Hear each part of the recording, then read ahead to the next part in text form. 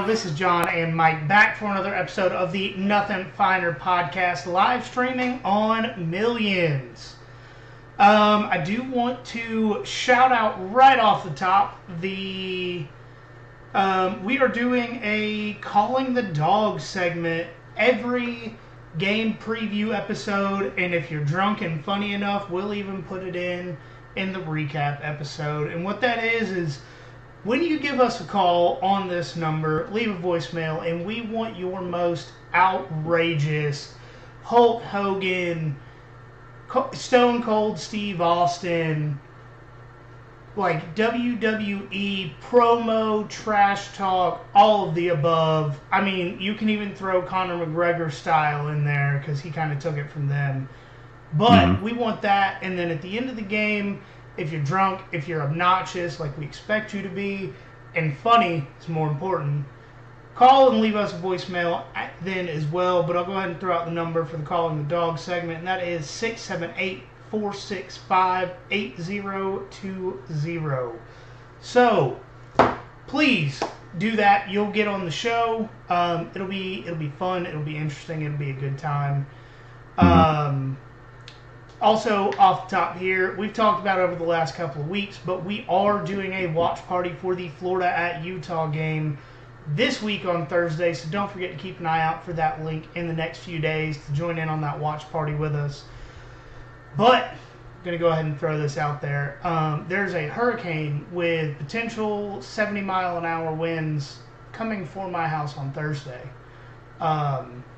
So I may not have power to watch the game, let alone live stream the game, but we'll keep y'all updated as it goes on for that. And if you hear noises in the background, I do have a couple of fans on right now because our air conditioner has been out since Friday night. And it's hot as fuck in Savannah, if you didn't know that. So I'm over here in a tank top, sweating what little bit of ass I got off. You got that Hank Hill ass? Oh, no. So what happened is I heard that joke where I laughed my ass off and it never came back. Oh, man. And then what little bit I had left, I sweated off in the last 2 days. You know, it being August in Savannah, my air's out. So if you hear some extra noise in the background, please forgive me. I'm trying to not have a heat stroke while recording tonight. So I hope I get a little bit of grace for that. But for what it's worth, I don't hear anything. So it makes should me be feel all right. better because I do have two fans pointed right at me. There we go. So tonight we are going over a couple of the Week 0 games and some interesting things that at least I thought were interesting from Week 0. Hopefully you guys did too. And then we're going to give our best season-long bets for the 2023 football season.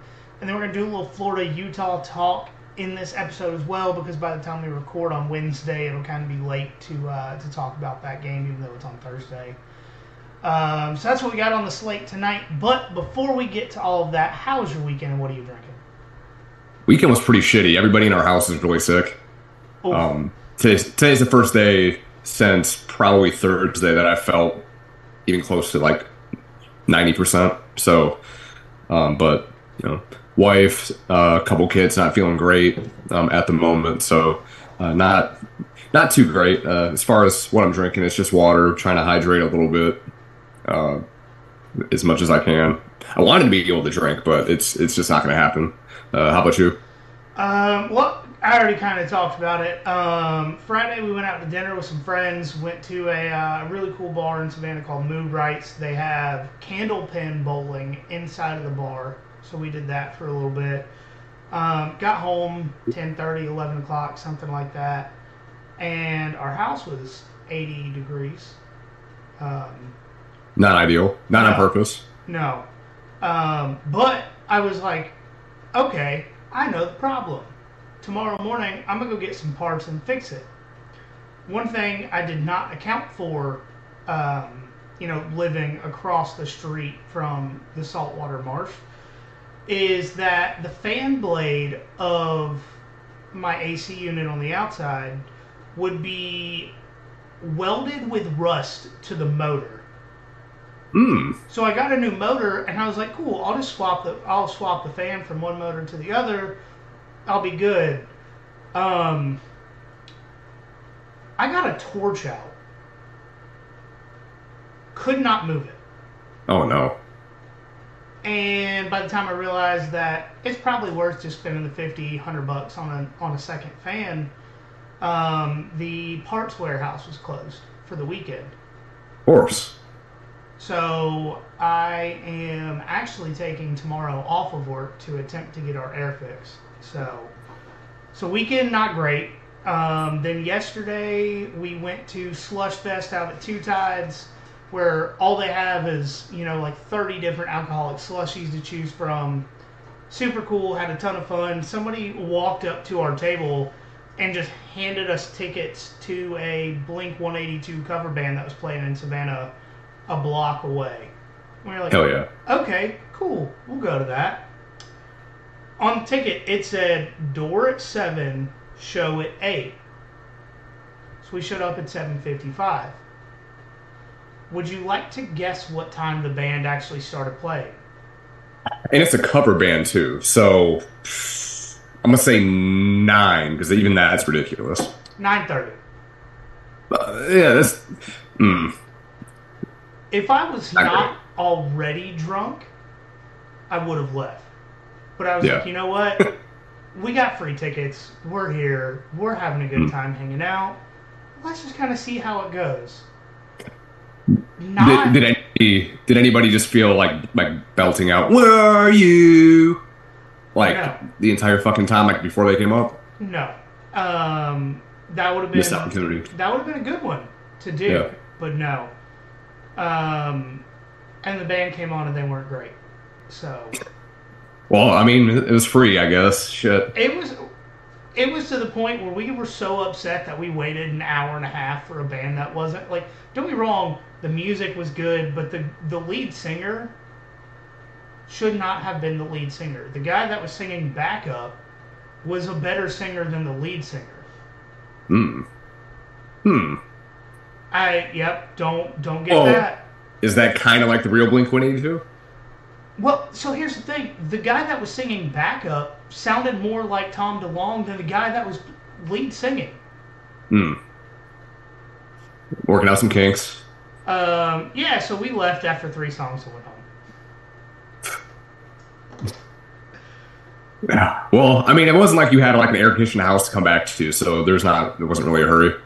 Yeah, also that. Thanks to our hurricane prep kit we got together last year, we did have a window unit. So my wife and I and our 3 dogs and a cat have been sleeping in one room, which not great, not enjoyable. But we did have some friends of ours let us borrow their window units for a couple of days. So now we have 3 window units going in the house to try to keep it below 80 degrees. Damn. Damn.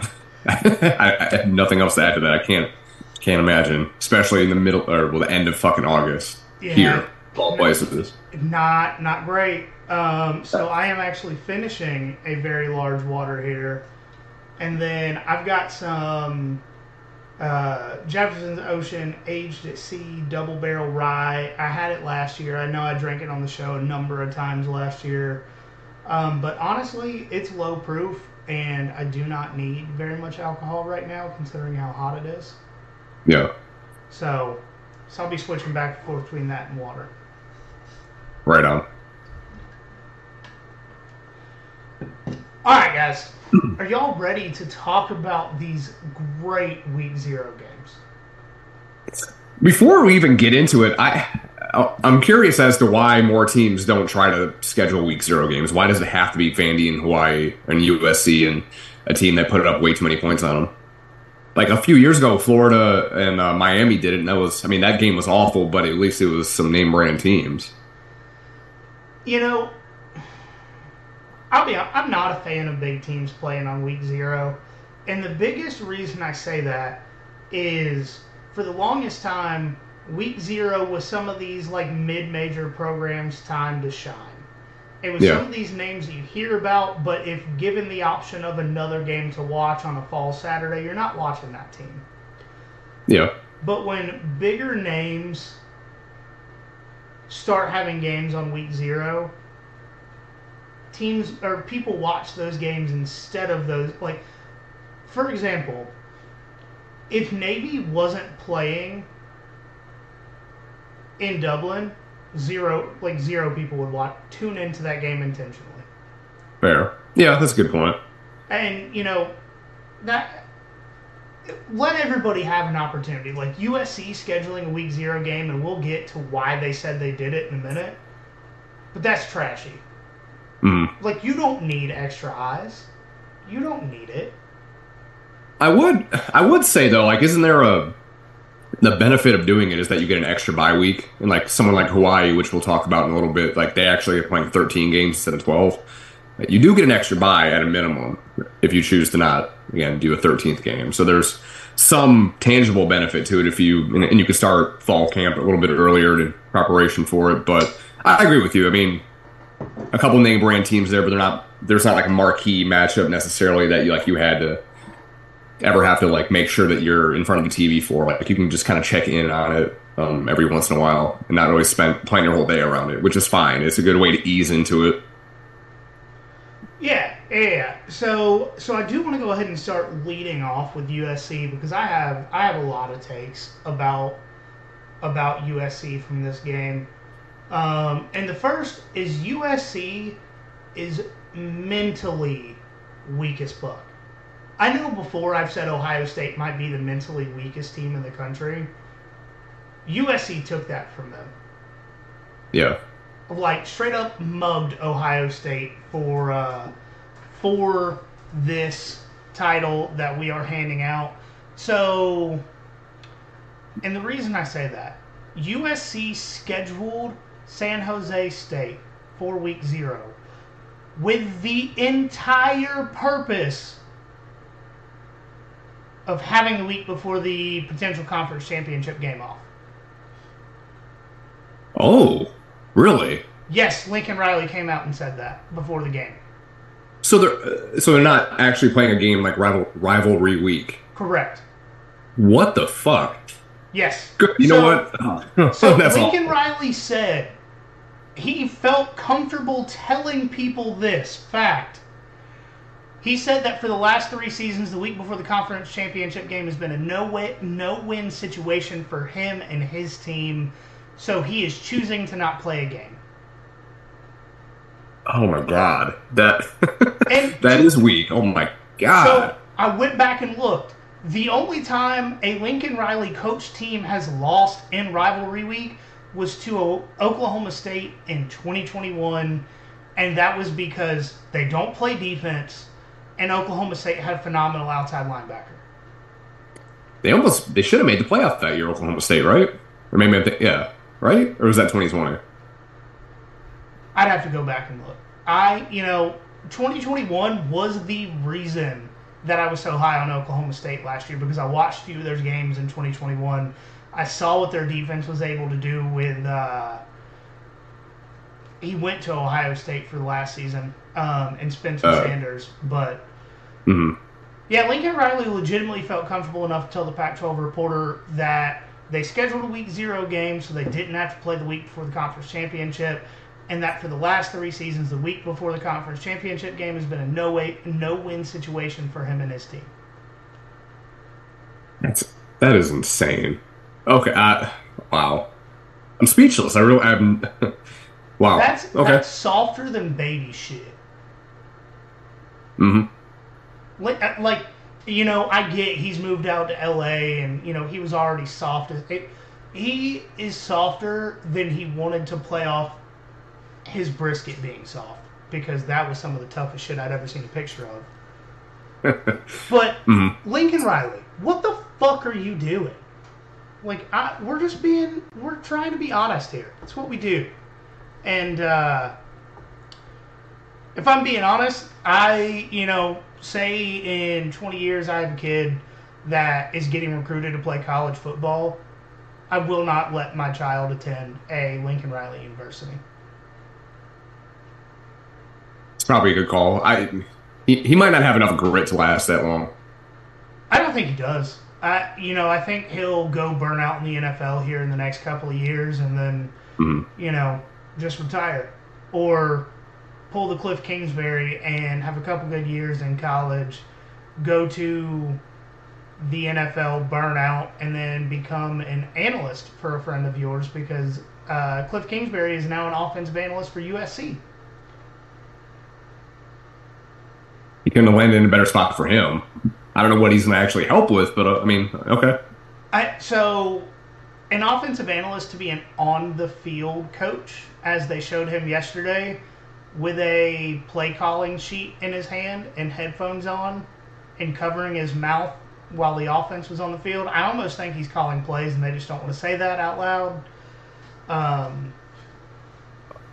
Just can throw that out there. Maybe because it was on the Pac-12 network and nobody could really see unless you were pirating it. Maybe he thought he can get away with it. Because I didn't notice that either. I was kind of in and out of that game. Well, too. I do have a pirate ship tattoo on my arm, so I watched the game. Wink, wink, nudge, nudge. Yarr. No, I just... Get the fuck out of here, Lincoln Riley. Mm-hmm. And also, the favorite to win the Pac-12 gave up 28 points to Mountain West San Jose State. It's making me regret that pick from last week talking with Connor already. I know it's an overreaction. It's only week 0, but good God. Well, here's the wildest thing. They showed that 6'7" inside linebacker that I love to talk about all the time. Dude lost weight this offseason. Yeah, you lose weight to play on the inside. That makes a lot of sense. So, okay. San Jose State had 2 long touchdowns on the first-string defense. 3 total touchdowns on the first-string defense, 2 long touchdowns. And by long, I mean more than 28 yards. And San Jose State's quarterback went 21-38, had 3 touchdown passes, and San Jose State had a running back get 108 yards on 6 carries. That's pretty good. That is very good for San Jose State. But for a team that loves to whine about, we didn't get the benefit of the doubt, this is why. Yep. Mm-hmm. This is why no one believes in Lincoln Riley outside of Colorado and mainstream sports media. I don't understand it in any way, shape, or form.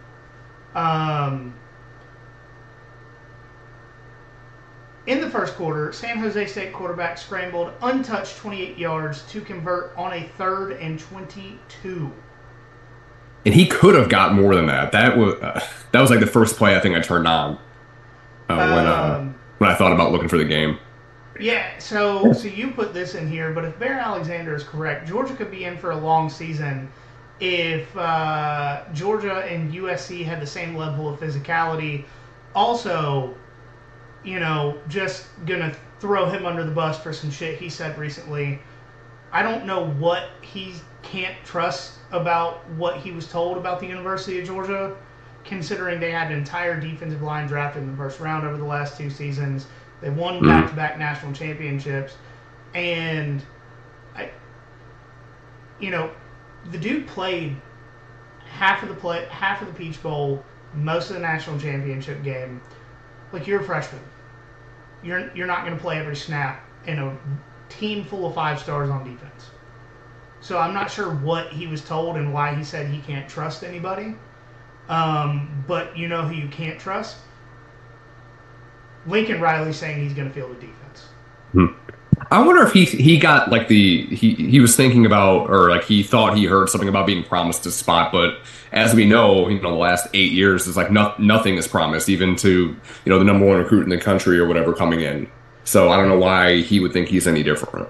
Yeah, and Kirby has said, and this could absolutely be coach speak.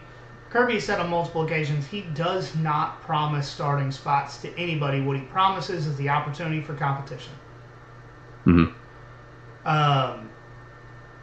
And I get it to an extent. If you have the potential for big NIL money wanting to go to LA, but if you're going to college to play on a good team and win championships, Lincoln Riley is not the head coach you want. And if you guys are not out on USC strictly because of their defense or total lack thereof at this point, what are you doing? I mean, it really it's unbelievable how I got duped into it.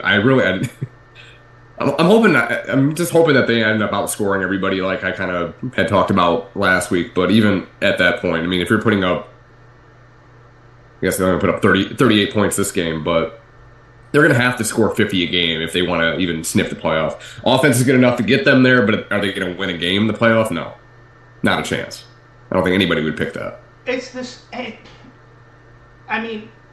one of those things of where the whole quote, what's the definition of insanity? It's doing the same thing over and over again and expecting a different result. Mm. Like, if you are picking Lincoln Riley's team to make the playoff, or expecting them to field a defense, or expecting them to compete with teams that can field a defense, what are you doing? Mm-hmm. And I'm not specifically talking to you because the Pac-12 is fairly weak, so for them to make the conference championship game is not out of the question.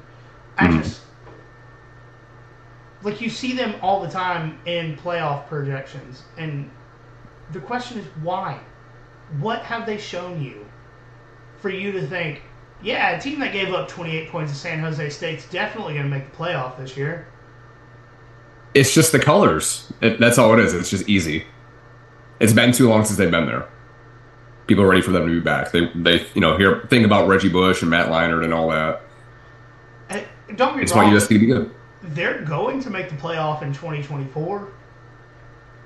No doubt about it. There's 12 teams that make it, and I highly doubt that USC will be out of the top 12. It's going to be tough. I mean, especially if this would have happened, if they would have went to the 12-team playoff this year, for sure they would have got in, no problem. But even being in the Big Ten, they might be the fourth best team at best next year. I don't know. Unless Lincoln Riley does a Deion Sanders like turnaround on that defense of just like, come here, you'll play for every good player on defense in the transfer portal, and gets rid of his defensive coordinator. I believe his name's Alex Grinch. Like that. Nice. Is it Alex Grinch? I don't know. I'm not sure. But that's hilarious. Whoever Lincoln Riley's defensive coordinator is he is the defensive version of Iowa's offensive coordinator. You know what they should do? Just say fuck it. Go out. I'm sure Ty Grantham isn't doing anything worth a damn. Just if you're gonna be bad, go all the way. If you're gonna be bad, get some sacks and interceptions to go along with it, right? Yeah, make it a little bit exciting on that side of the ball. I mean, you go cover zero and just all out blitz and just get beat all the time. But they'll get home every once in a while. All right, so I think we're going to move on. It is Alex Grinch, you're right. Okay, yeah. Alex Grinch is Ferentz Jr. on the defensive side of the ball. Yeah. I do think we're going to go ahead and move on because I could roast USC forever and people that believe in USC forever just because Lincoln Riley refuses to play a defensive side of the ball, and that just kind of is what it is. But we're going to go on to Navy versus Notre Dame, the game in Dublin. Just off the top, one of the weird things that I saw for this game was it was a partially open-air stadium. Like, not all of the field was open, and it was raining for the entire game. So, like, three-quarters of the field was getting weird. Considering that, whether you're in the UK or Ireland, like, where, it rains just as much as it does in, say, like, somewhere like Seattle, which also has a partially, covered stadium, it doesn't make any sense. It doesn't, but they're normally playing soccer there, which I as an ignorant American, I'm not sure, but I don't believe the rain has as much of an effect on soccer as it does football, because you're not tackling people or gripping the ball with your hand to throw it. Yeah. So I can kind of get it for that.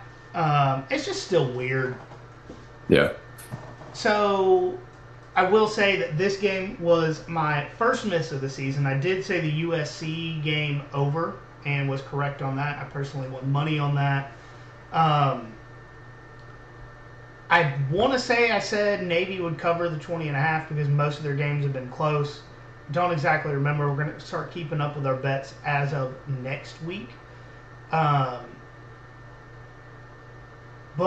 regardless, Notre Dame pushed Navy around on both sides of the line of scrimmage, which is something they did not do for most of last season. Navy had two different running backs with touchdowns on the day. Sam Hartman had an efficient day. It wasn't necessarily what we had come to expect with his time at Wake Forest, being prolific every time the ball was in his hands. But he had a good day. He had 4 touchdown passes. Yeah. He didn't have a ton of yards. He didn't have a lot of long passes. Mm-hmm. But he had 4 touchdowns. He had a good completion percentage. He had, I want to say, 250 yards passing or something, which is like 100 less than his average at Wake Forest. But it's an entirely different offense than we're used to seeing him play in. But I do think this new offense is going to help him when it comes to the draft this year. I think he's going to shoot up draft boards showing that he can play in this style of offense, because we've all known he's a good quarterback, but a lot of time air raid quarterbacks don't do extremely well in the NFL. One thing that really disappointed me about Navy is that they had a change from top to bottom of the coaching staff and still ran the triple option. They attempted six maybe passes. They're scared. Sorry. No, I didn't hear you. What did you say?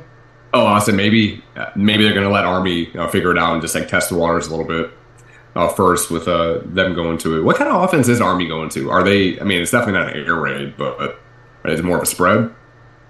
I think it's more of a spread, potentially air raid. I haven't done near as much research as I should have on it.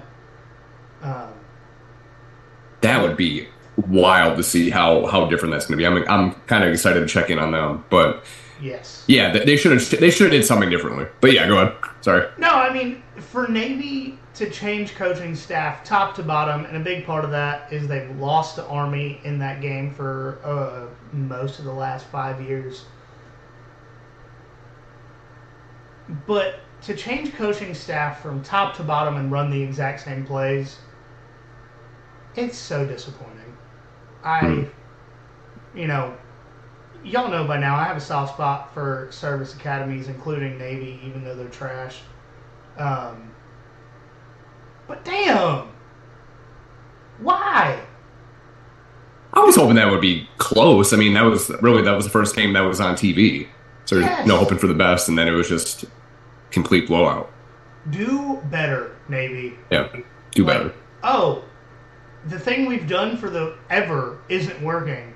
Let's fire our coach and do something different. Oh, no, let's fire our coach and do the exact same thing. Yeah. Like, why? Go ahead. No, so it doesn't make any sense.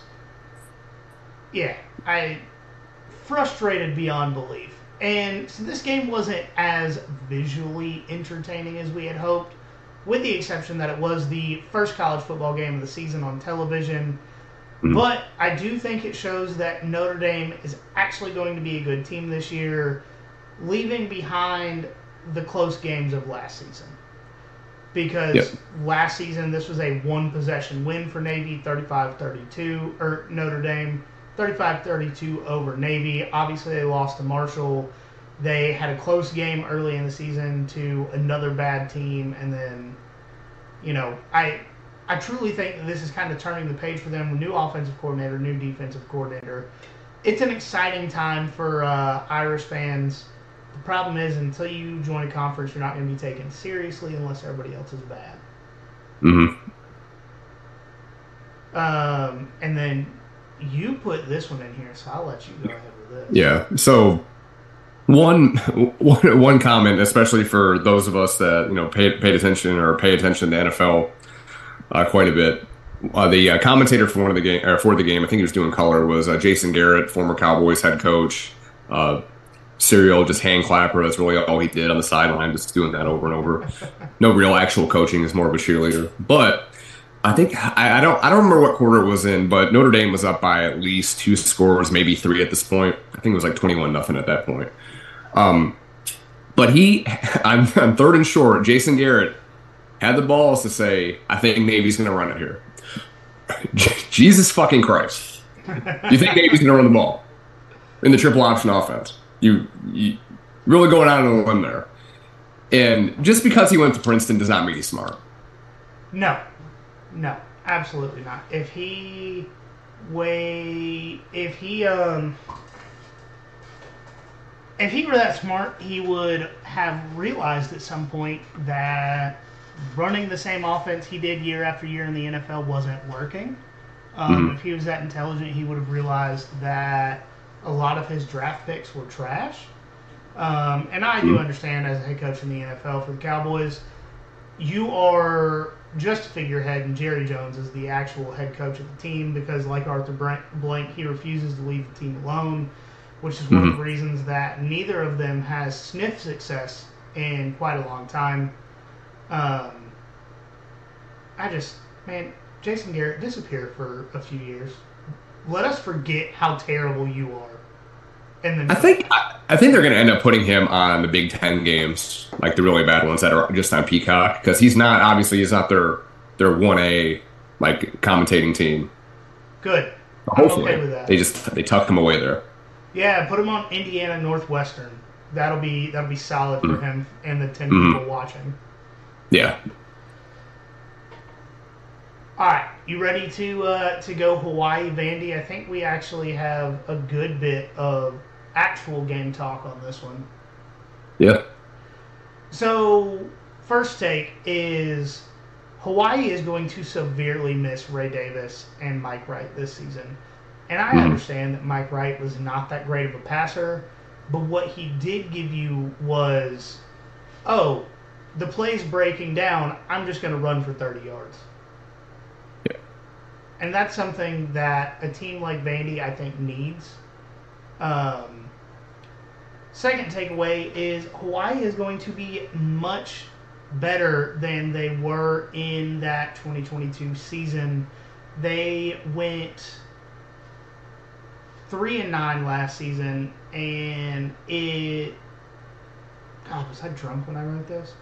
And if they play their Mountain West games as well as they played against Vandy last night, I think 5 wins is going to be a for sure thing, maybe 6. And Stanford may be on upset alert here in the next couple of weeks. I had talked about it at the bottom because I didn't realize you had that right there. But they looked way more comfortable running the run and shoot offense compared to this time last year with Timmy Chang. They look like, again, they got more comfortable throughout the season, but they seemed a lot better off this year than they did even in the first half of last season. Like you said, their win total, Hawaii's win total is still 3.5. And again, I think I talked about this earlier, but they do play 13 games. I don't know if that's gone up or down. I think they probably kept it the same afterward. But winning 4 games, playing as well as they did against Granted, the worst, probably more than likely the worst SEC team in the league, gives you any Hawaii fans hope that they'll be able to win at least 4 games. Jumping ahead, I'm going to go ahead and say Hawaii over 4 wins is one of my favorite bets of the season. Yeah, there we go. Because we'll go ahead and get into it. They may have struggled in the run game significantly, never got anything going. But Braden Schrager, 77.1% completion percentage on 35 attempts and 351 yards and 3 touchdowns on the day. He did throw 2 interceptions. One of the ones I saw, because I was flipping between games, but one of the ones that I saw was 100% a tip pass that was intercepted. So I don't think tip passes that are intercepted should count towards a quarterback, but is what it is. But this guy should throw it back to our Puncher's Chance series. Should be able to tear up some Mountain West defenses this year. I have a lot of confidence in what he's going to be able to do now that he's comfortable in that offense. And I mean, keep this in mind too. So there's a weather delay in Nashville, and also, and I don't know how much you looked into it with. I know everyone saw the pictures of the Vanderbilt Stadium getting remodeled and everything. How they have the scoreboard hanging from cranes and all that. They don't have a visitors locker room. They got changed in tents, and he still threw for 351 yards and 3 touchdowns. They got dressed in tents, and there was a lightning delay. Yeah.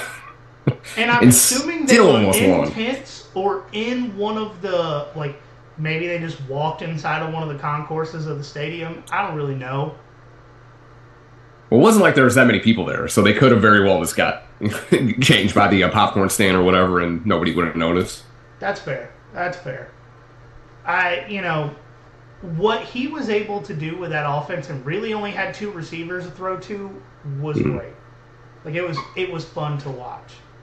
Yeah, definitely. For the Vandy side of things, A.J. Swan had a 63.3% completion percentage on 30 attempts, thrown for 258 yards and 3 touchdowns with 0 interceptions. But they also struggled very much to get the ground game going. Will Shepard, yes, their wide receiver, is going to be very good this year. Stud.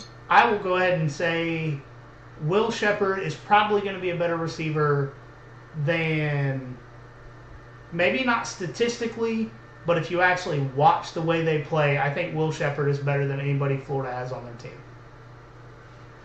I don't think that's that far out there, yeah. I will say the most difficult thing about trying to like this Vandy team this year is their O-line gave up 3 sacks against Hawaii and could not get the run game going against Hawaii. Not a good sign. Not great. No, not ideal. Especially when you play in the SEC. Like, you want your offensive line to look very good against bad teams. Or perceived bad teams. You never know how a team's going to play at week 12 when they're in week 0. But not looking great for Vandy's offensive line. Defensive line looked good enough to keep Hawaii's ground game pretty much shut out throughout the game. But I will say, if it were not for Vandy getting a kick return touchdown, this game would have gone into overtime because Vanderbilt was still trying to score at the end of the game and just couldn't. So it might be a long season for them. Yeah, I'm glad that I have not posted our helmet schedules just yet. I was planning on doing that probably tomorrow. I may change 1 or 2 of my Vandy picks after how poorly they played. I don't think I had them hitting the over, so I think I'm good with it. I think before I had them winning 5 games. See, I don't know. Wake Forest is going to be tough. Alabama, I don't know. We're not going to get into the whole Vandy schedule. No one wants to listen to that, but it's going to be tough to find those 5 for sure. Yes. No, and, I want to say their win total, I didn't look it up. I think it's I think it's at, 3.5. I was about to I say think 3.5. Maybe they still hit 3.5. I mean, they're 1-0 right now, and they have a few easy games coming up. But I think it's going to be tough. if it is 3.5, they could be over by the middle of September, but it's tough. Yes. At Wake Forest, at UNLV, and then getting into the SEC schedule. It's going to be better hope to do it by September 16th, or else it ain't going to happen. We said that last year, but they did beat Kentucky and Florida. Mm-hmm. Mm-hmm. It's in Florida, but it's at Kentucky is at home. And I still got into the schedule. Damn it, I said I wasn't going to do it. All right, closing that out. There we go. All right.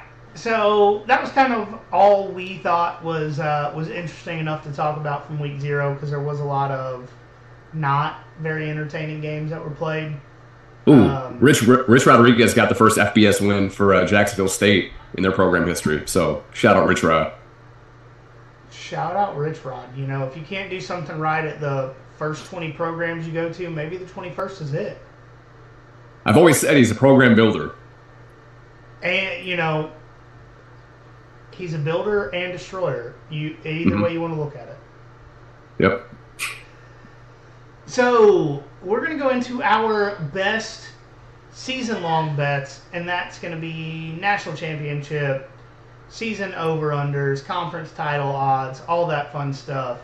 So, until we get to season win totals, all these are going to be off of my bookie. Just throwing that out there. But I personally do not vote or do not place money on preseason Heisman odds because it's a crapshoot until November. So I don't do it. If you guys want me to talk about it, let us know and we can attempt to throw some stuff in here. Just throwing a little shade at Florida early here. Graham Mertz's first game of his career threw for 5 touchdowns and looked like he was a potential Heisman contender. September Heisman. Hendon Hooker won the October Heisman this past year.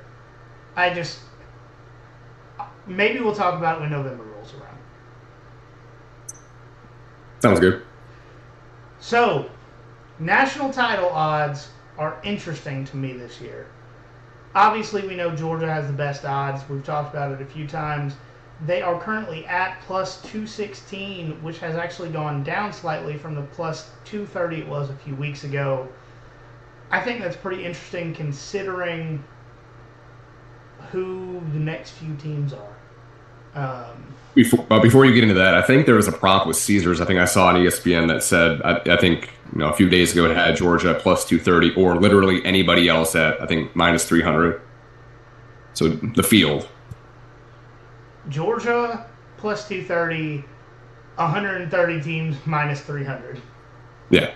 Yep. Love it. Mm-hmm. It's the golden era. Yeah, appreciate it now, guys. For real. Because if you're anywhere close to our ages or older, we've seen some dark times. For sure.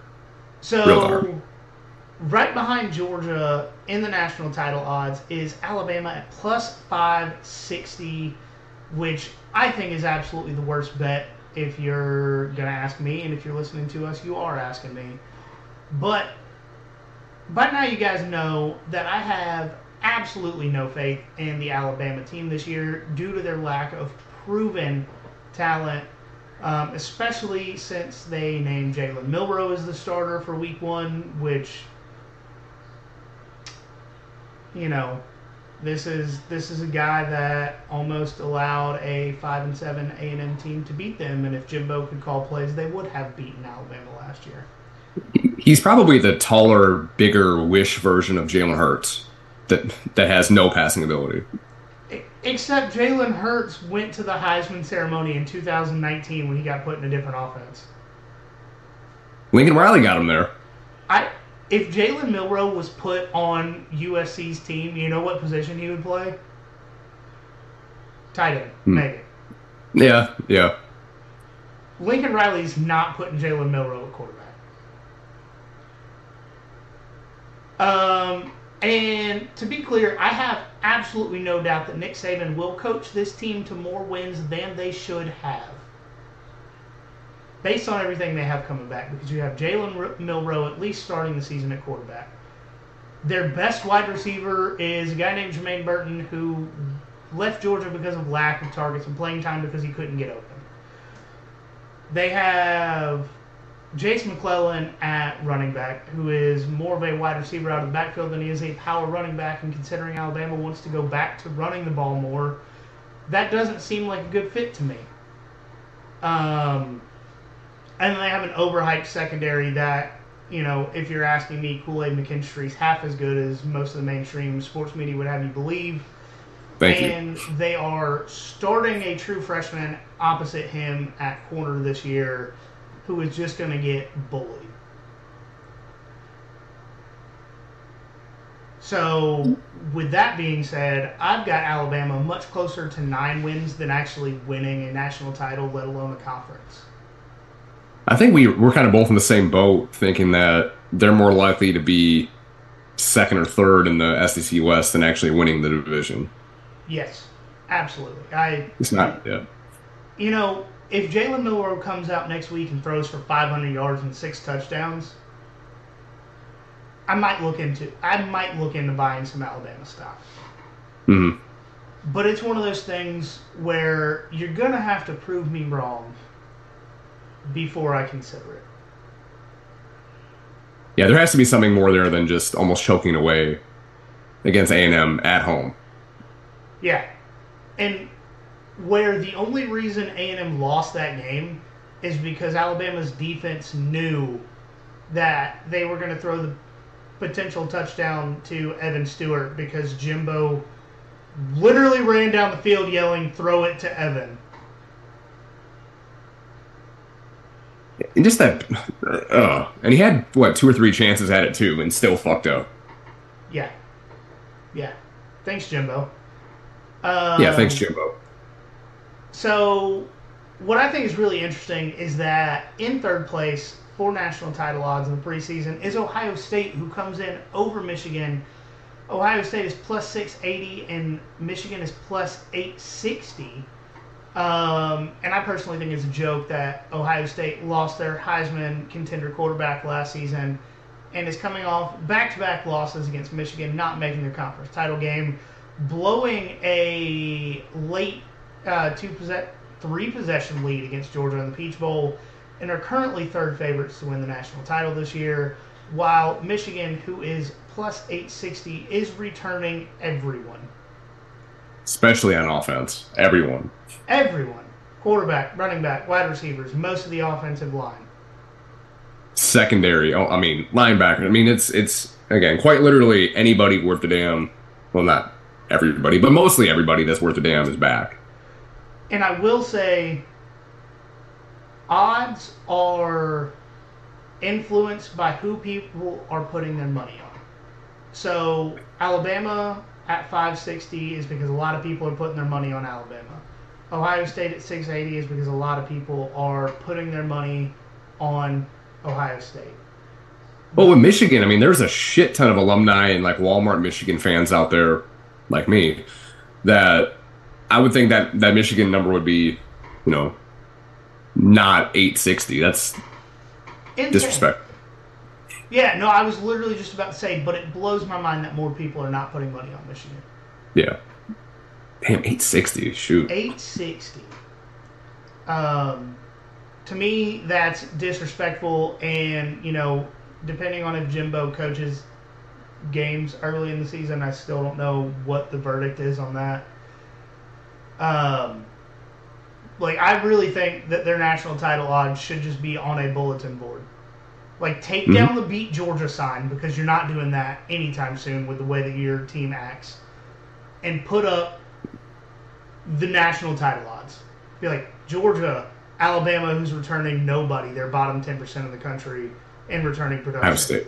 Ohio State that you beat the shit out of twice. Yeah, Their house and your house, back-to-back years, beat the shit out of them. They're favored above you. Mm-hmm. Like, lose these people some money. Please. So, conference title odds. A couple interesting ones here. Obviously, Georgia is the favorite to win the SEC this year. They're actually minus money. I think it's -2 something. So you'd have to put... Oh. Yeah, you'd have to put like $2 and some change in to win $1. To me, that's just not worth it. Yeah. So we'll get past that. Next is Alabama, then LSU. So, you know, if you're real high on LSU, you have money to make there. But as a Georgia podcast, I'm high on LSU, but I'm not cracked out on the streets of San Francisco high on LSU. Shitting on everyone. Anyway. Man. Okay. So, for the Pac-12, a couple interesting things here. You can get plus 310 odds on Washington, and I think I explained this last year, but plus and minus is... If it, like for plus 310, if you bet $1, you would win $3.10. If they're minus 310, you would have to bet $3.10 to win $1. So, just a quick down and dirty explanation of what actually odds mean here. But Washington is plus 310 to win the conference, which may get you some money. I may put a little bit on Washington just because of how high I am on them this year. If you like Oregon, they also come in at plus 310 odds. If you want to base it on the last couple of years, Utah comes in at plus 510 odds, which is wild considering that they won the last two Pac-12 titles. And if you hate defense and love losing money, USC has plus 206 odds. Yeah, that Washington one seems good, but hell, damn. Pac-12 is going to be fun. I'm looking forward to it. It's a shame that Pac-12 After Dark is done after this year.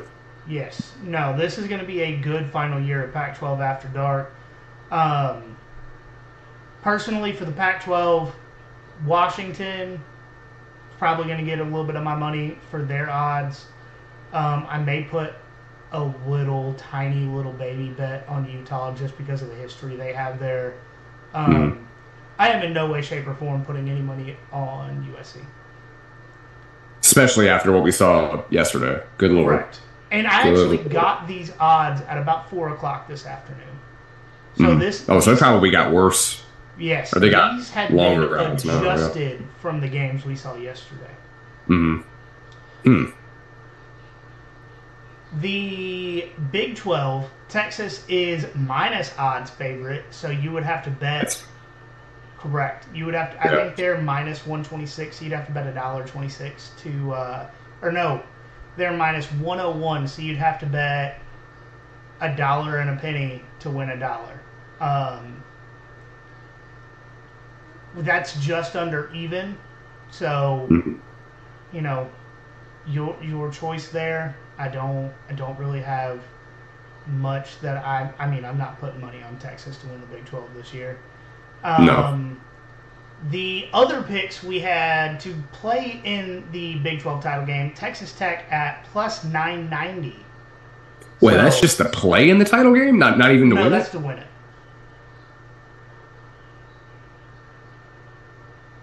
You there? Yeah, I'm here. Okay. I thought we froze for a second. No. This is to win the game. Okay. So Texas Tech is plus 990 and Oklahoma is plus 350 to win. But if you want to go based off of last year and a team that Connor talked about last week, he thinks a lot of people are sleeping on, Kansas State is plus 500. They actually come in at third to win the conference this year. I was Oklahoma second though. Like after what they went 6 and 7 last year. I think we talked about it last week. Are we sure that Skeletor is that good of a head coach? It's the name. Yeah, I guess. I mean, it's the same thing. You know, that crimson color, man. Same thing that gets USC all the money. Same thing that gets Alabama all the money. Same thing that gets Ohio State all the money.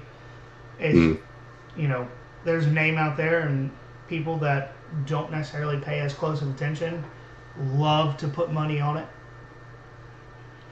Yeah.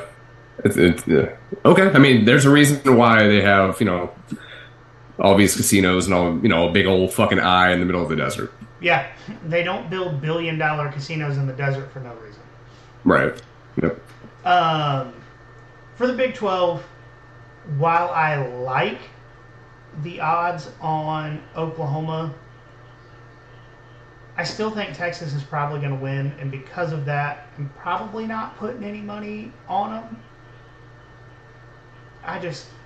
The Big 12 is one of those conferences where I have such little confidence in anything working like it should that I rarely bet on their games unless it is a parlay money line where it's like Oklahoma's playing Louisiana Monroe or something.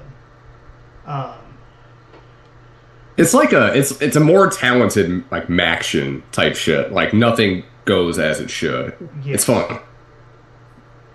Yes. But I would put a little bit on Texas Tech. Fuck it. I mean, they're my my bandwagon team, so why not? Plus 990. Oh, jeez. Yeah, dude. If you put $100 on Texas Tech and they win the conference, you're getting $990. It might be worth it. Maybe. Might be worth it. Mm-hmm. So the ACC is extremely top heavy this season. Clemson is plus 154, meaning if you bet $1, you win $1.54. And Florida State is plus 166. The next closest team to Clemson and Florida State, UNC at plus 1,075. To think that we almost both went with UNC to make the ACC championship game before Connor verified that. And it honestly, little inside the park baseball here, when he said he had to look it up too, it made me feel a lot less dumb. Because I wasn't even so sure about it. I'm like, I thought I did, but maybe not. Maybe I was thinking for next year or for 2024. So I wasn't positive about it either. Yes, I thought I'd read it, and then I couldn't find it when I attempted to look it up, so I just went with the normal division stuff. And to be fair, Google still has ACC standings in divisions. Mm-hmm. So, just throwing that out there makes me feel a little less stupid. Google needs to be better. Yes. You're a multi-billion-dollar. You have a GDP higher than half the countries in the world. You can do better. Probably more than that. Shit. But yeah, so the ACC, big if here, I was going to put money on a team to win a conference. I would say Florida State. As far as the ACC goes. But, I said it last week, we're going to try and be a little bit more obvious with who we're actually putting our money on. I will probably put a little bit of money on Washington just because of the confidence I have in them this season.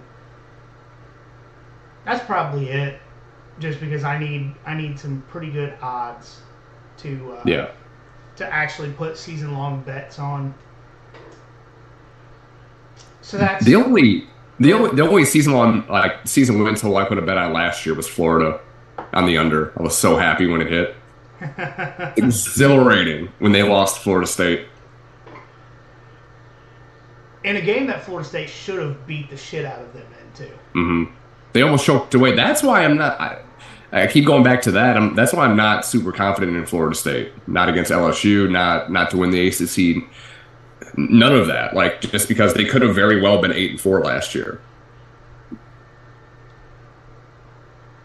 Yeah. I just, I know I didn't talk a lot about it last week, but for Florida State, they have one of the better potential defensive lines. They have good skill talent on the offensive side of the ball. I think they finally put it together as a team mentality. So I still think Florida State's going to win the ACC this year, and based on Clemson's performance in the Shane Beamer's favorite child bowl, give me Florida State over Clemson. Maybe not when they play at Clemson, but the second time around. Yeah. I'm taking Florida State. I don't know. I'm just a Garrett Riley believer. I mean, he's not the head coach. I don't, again, don't necessarily trust Riley as a head coach, but going outside the program, going outside the cult to get some like fresh perspective and ideas in there is going to be good for that program. I think I mentioned it last week too. Dabo's not an X's and O's guy. He's again a CEO of a mega church. Just kind of running the business, running all that. Not really, just more of the face of the program than anything. Garrett Riley's going to help out significantly with that because they're still talented. But I don't know. I feel more comfortable with Clemson than I do Florida State. I just question how much Dabo is actually going to allow someone to control half of his team. He better if he want. Well, I mean, he's not going to get fired because without him, Clemson's nothing. But yeah, I just have little to no faith in Dabo at this point. It's more. Yeah, I'm not. I mean, honestly, I'm not super comfortable with either of them. But if I had to pick, it would still be Clemson, I guess. A lot of my picks last week were who do I have the least amount of faith in instead of the most amount of faith in, and Dabo lost it for me when he kept trying to make DJ Uyunglele a thing. Ooh, nice. He lost the faith when he said that they weren't going to go into the transfer portal, and then he lost even more when he said that, and a week later got somebody out of the transfer portal. Prove me wrong. I would be glad for you to prove me wrong, especially consider Clemson and Georgia have a home-and-home series coming up over the next few years. Mm-hmm. I think they play next year in Atlanta, right? Yes. And then 25 and 27 or 26 and 27, it's a home-and-home. Please prove me wrong. Yeah. But until proven otherwise, that's just kind of where I'm at. Just Yeah, that's the ACC in general. That's fair. It's like the Pac-12, but less offense. Yeah. Offensive. So, season over-under win totals. This is one of the parts of doing this episode that I actually had a lot of fun with. All these are off of FanDuel because my bookie, I couldn't find them this year. Maybe. Yeah, I was gonna say because I wanted to put some with my bookie. Wink, wink, nudge, nudge. Love to be for y'all to be a sponsor. Shoot. Oh, dude, I took some money from my bookie with my season win total over-unders last year. That's why they don't do it. You made them broke. I put 6 season, over-unders. I put 6 bets in last year and won 5 of them. Woo! Mississippi State fucked me. Mississippi State pushed is why they fucked me. Oh, man. Yeah, they make it difficult now. Yes. So Wisconsin, they're my top one that I have right now. Their season win total is set at 8.5. I think it used to be at 9, so it came down a little bit too. If it came down, once again, ding, ding, ding, star this one. I think their floor, if they have little to no injuries this year, is 9 wins. Mm-hmm. Hammer the over on Wisconsin's 8.5 win total. In my opinion, I think they have a potential of 10 wins, maybe 11, depending on how they play. If they play to their full potential, I can see them winning 11 games. I don't see them beating Ohio State.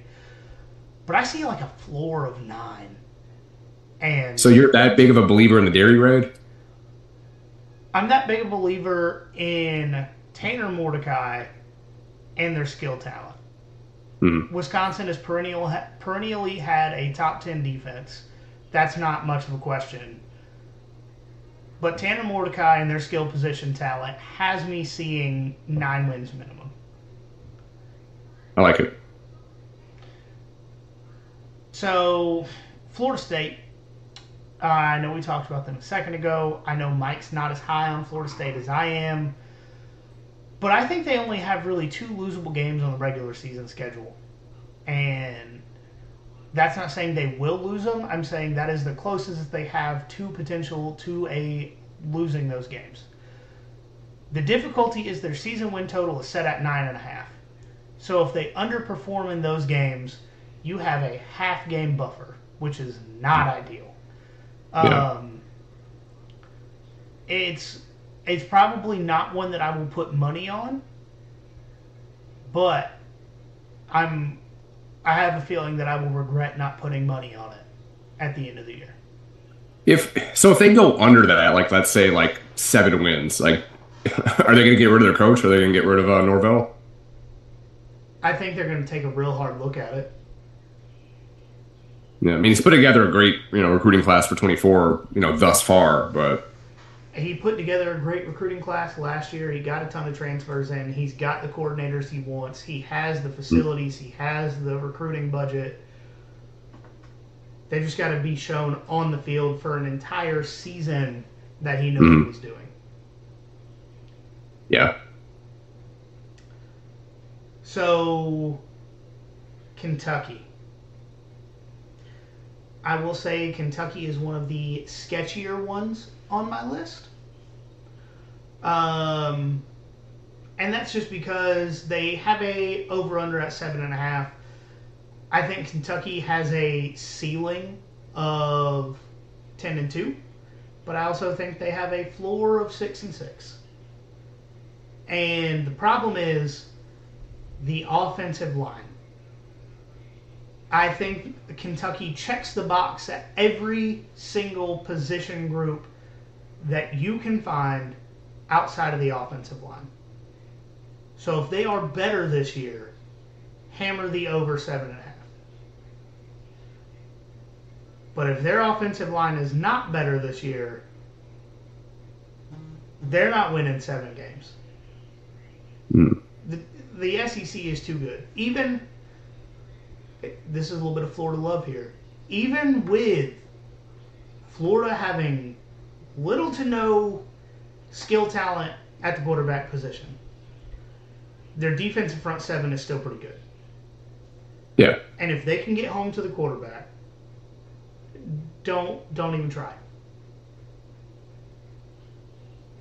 It'll be interesting, like you said. Like the Kentucky skill position guys are maybe the best that Mark Stoops has had in his time there, which is really saying something. With we talked about Ray Davis a lot last week, but it's just odd that the question marks are on either line. So yeah, that's like you said, like 10-2, very realistic, but 6-6. Same thing. I mean, I don't think either of us would be shocked if either of those outcomes happen. Yes, absolutely. I'm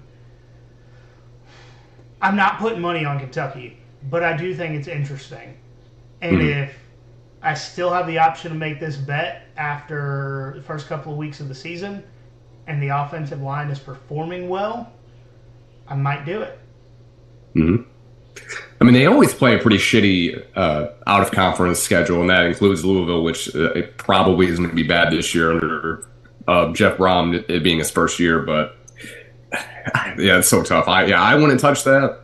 It's just too volatile. The deviation between floor and ceiling is way too high for me. Yes. No, I agree. And when I do season win totals, I count definite wins and maybe wins. And if I need definite wins to be right at the number and to feel good about I need to have 2 or 3 maybe wins that I feel really good about to push me over the edge. Yeah. All right, so I was about to say, these next couple are yours, so I'll let you take it. So first, I'm going to hammer Florida. No, I'm kidding. I'm going to go with Ole Miss here. Maybe. What's that? Hammer their under, maybe. Yeah, I mean, they won me money last year, like I was talking about, but no, I'm not going to touch that. I think it's 5.5 for Florida. Just this is, for the record, this is not my pick, but I wouldn't touch that either. But I could see them going under. Yeah, I think 5.5 is perfect for that team. Like the question is, like, do you think that Florida can go to a bowl game? And that is how far they've fallen since Urban Meyer and Tebow and all of them were there. So even Jim McElwain winning back-to-back East titles, but okay. All right, but anyway, all right. So my first pick, Ole Miss over 7.5. The odds are minus 114 for that, so it's pretty much even, over under for them. Even if they lose against Bama, LSU, Georgia, and Tulane, they're going to win the rest of their games. In my opinion, that will still get them to 8 wins. But if you listen last week and even the week before, like I'm freebasing Ole Miss. Like I'm thinking that they definitely steal one against one or both LSU and Bama. I think definitely one of them for sure, and probably not going to beat Georgia because it is in Athens, of course. But again, with all that put together, and then Tulane is going to be a really interesting game. 7.5 is really low. And they were my pick to make it to the SEC championship. So for that to work out, they have to get over 7.5 wins. So Ole Miss, my first one. I like it a lot. Like, star this one for, I'm probably putting money on it. And one of the reasons that I have even more confidence in this one is that their backup quarterback situation is potentially the best in the country. Like, oh no, Jackson Dart went down. We have Will Howard and Spencer Sanders waiting on the bench for their number to get called. Yeah. They play Georgia Tech. Their East crossover game besides Georgia's Vanderbilt, as it typically is. So it's very, very doable. If they get under 7.5, then again you have to look at, is Lane right, for this? Because if not now, again, when? I don't know. All right.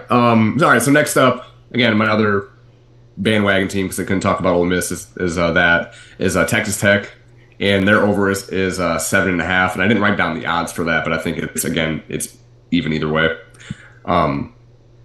But they're like I mentioned a lot before, especially the last 2 weeks, they have a really fun schedule and a great offense over there in Lubbock. Jesus, they don't have a particularly tough stretch on the schedule. I mean, they kind of alternate games between games they should win and toss-ups. I mean, they don't really have a stretch of death or a group of death, kind of like talking about like World Cup type stuff there. But like I said, they don't have a really rough stretch really, and they finished the season against Texas, but they also don't play Oklahoma, which is going to be big for them. I don't know. That's my next team. Never mind. But 7.5 with as high as I am on Texas Tech, with their fun schedule, and then again not having a super tough stretch, like I would definitely put a little bit on that.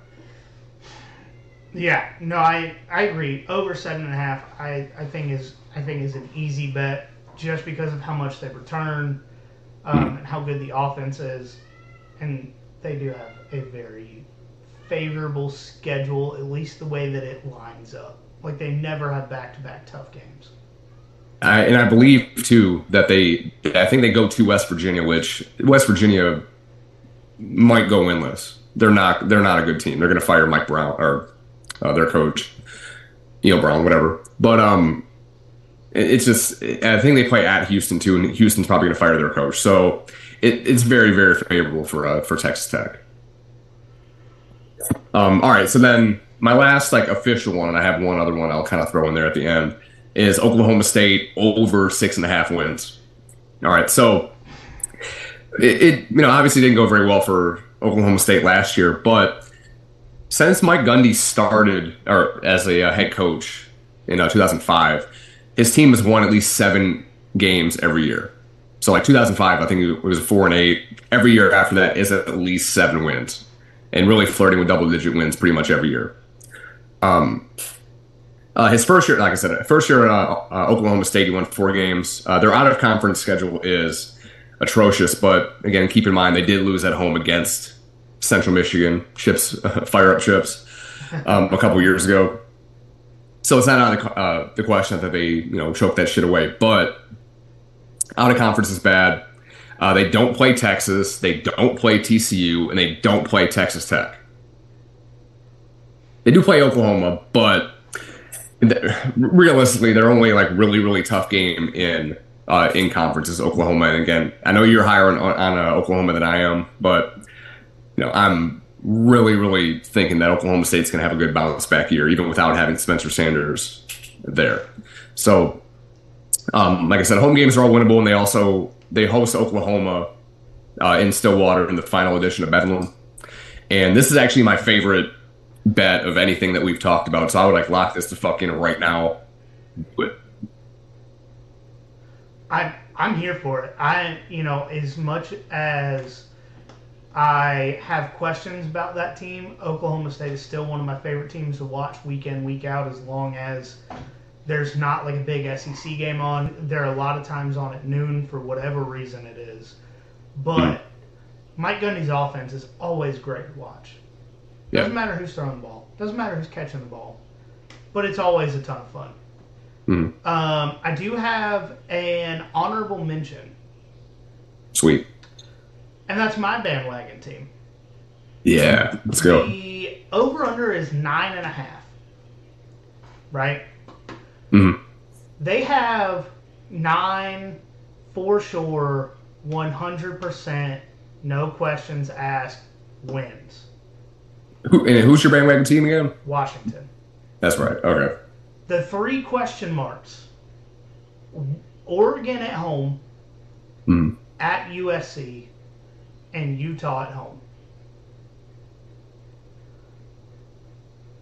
I like the USC matchup to call it 10.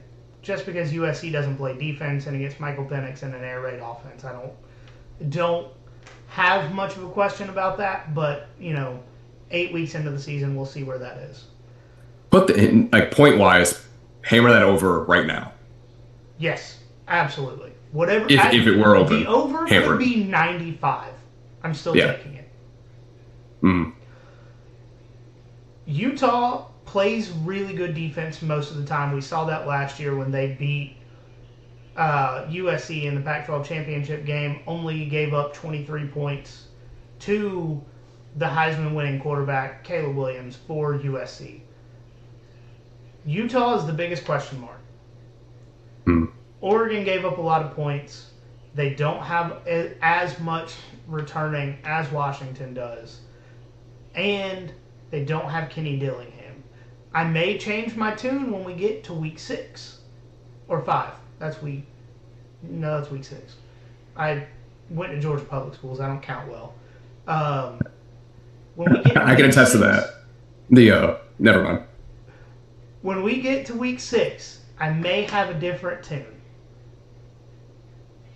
But I think 11-2 is not, or 11-1 is not out of the question for Washington this year, especially with Oregon coming to Washington to play that game. Yeah, I'm here for it. So we'll go ahead and say Washington is another good one at 9.5. Yeah, there we go. I like that. One other thing before I throw in my honorable mention about Oklahoma State. I think I missed this because I started talking and then didn't actually read the outline. So it talked about they don't play Texas, TCU, or Texas Tech.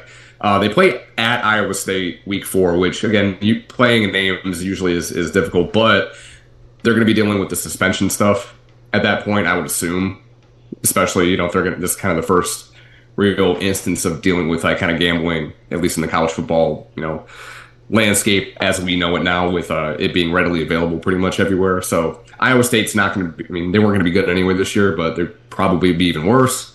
And they go to, like I talked about, they do go to West Virginia and Houston. So their away games in conference are just atrocious. Iowa State, West Virginia, and Houston. So again, I would hammer the shit out of this over for them.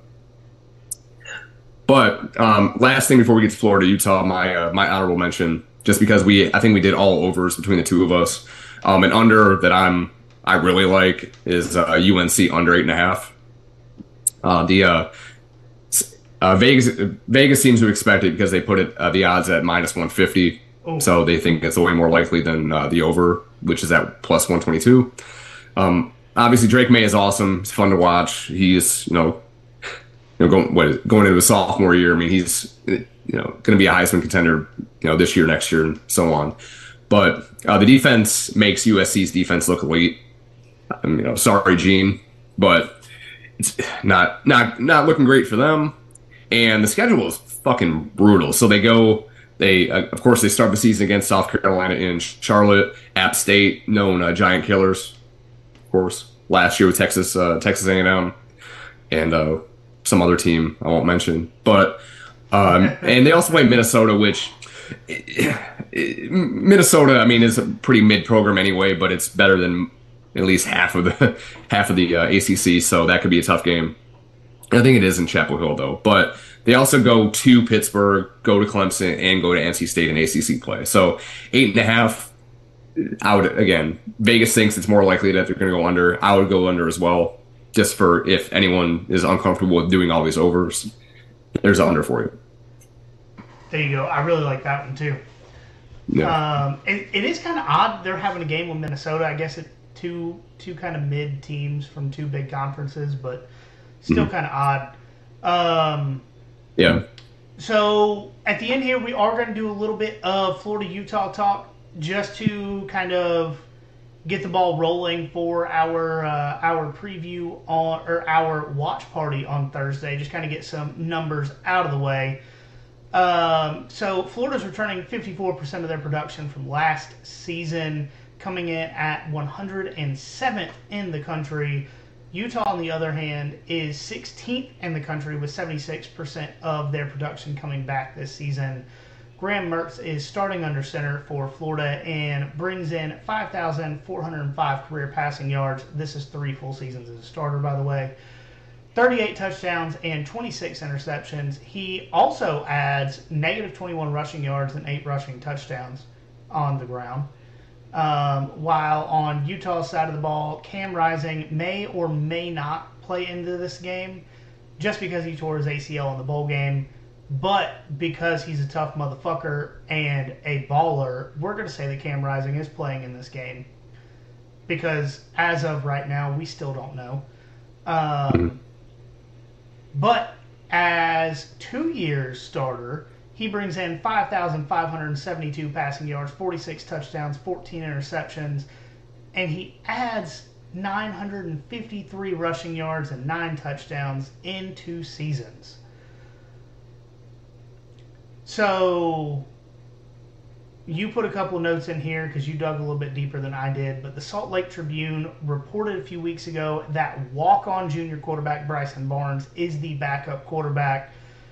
I guess that really depends on who is starting the game. Based on that information, I would say that even if he has to go out there on one of those one-knee scooters, Cam Rising is probably still playing in this game.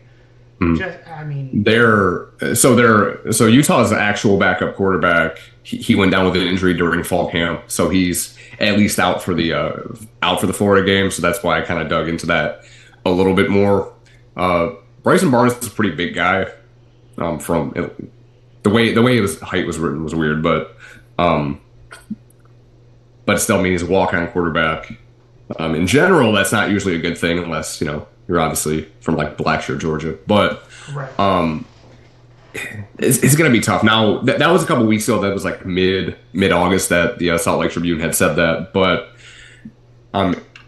Cam Rising's played kind of off and on. He hasn't been like consistently playing with the ones. Like they're not necessarily splitting it. I think they did say Cam Rising is getting more time with the ones than Bryson Barnes, which is a good thing for the Utes and the eventual hopeful blowout of Florida, which we'll talk about in a second. But it'll be interesting to see. Hopefully we get some more news the next couple days about it.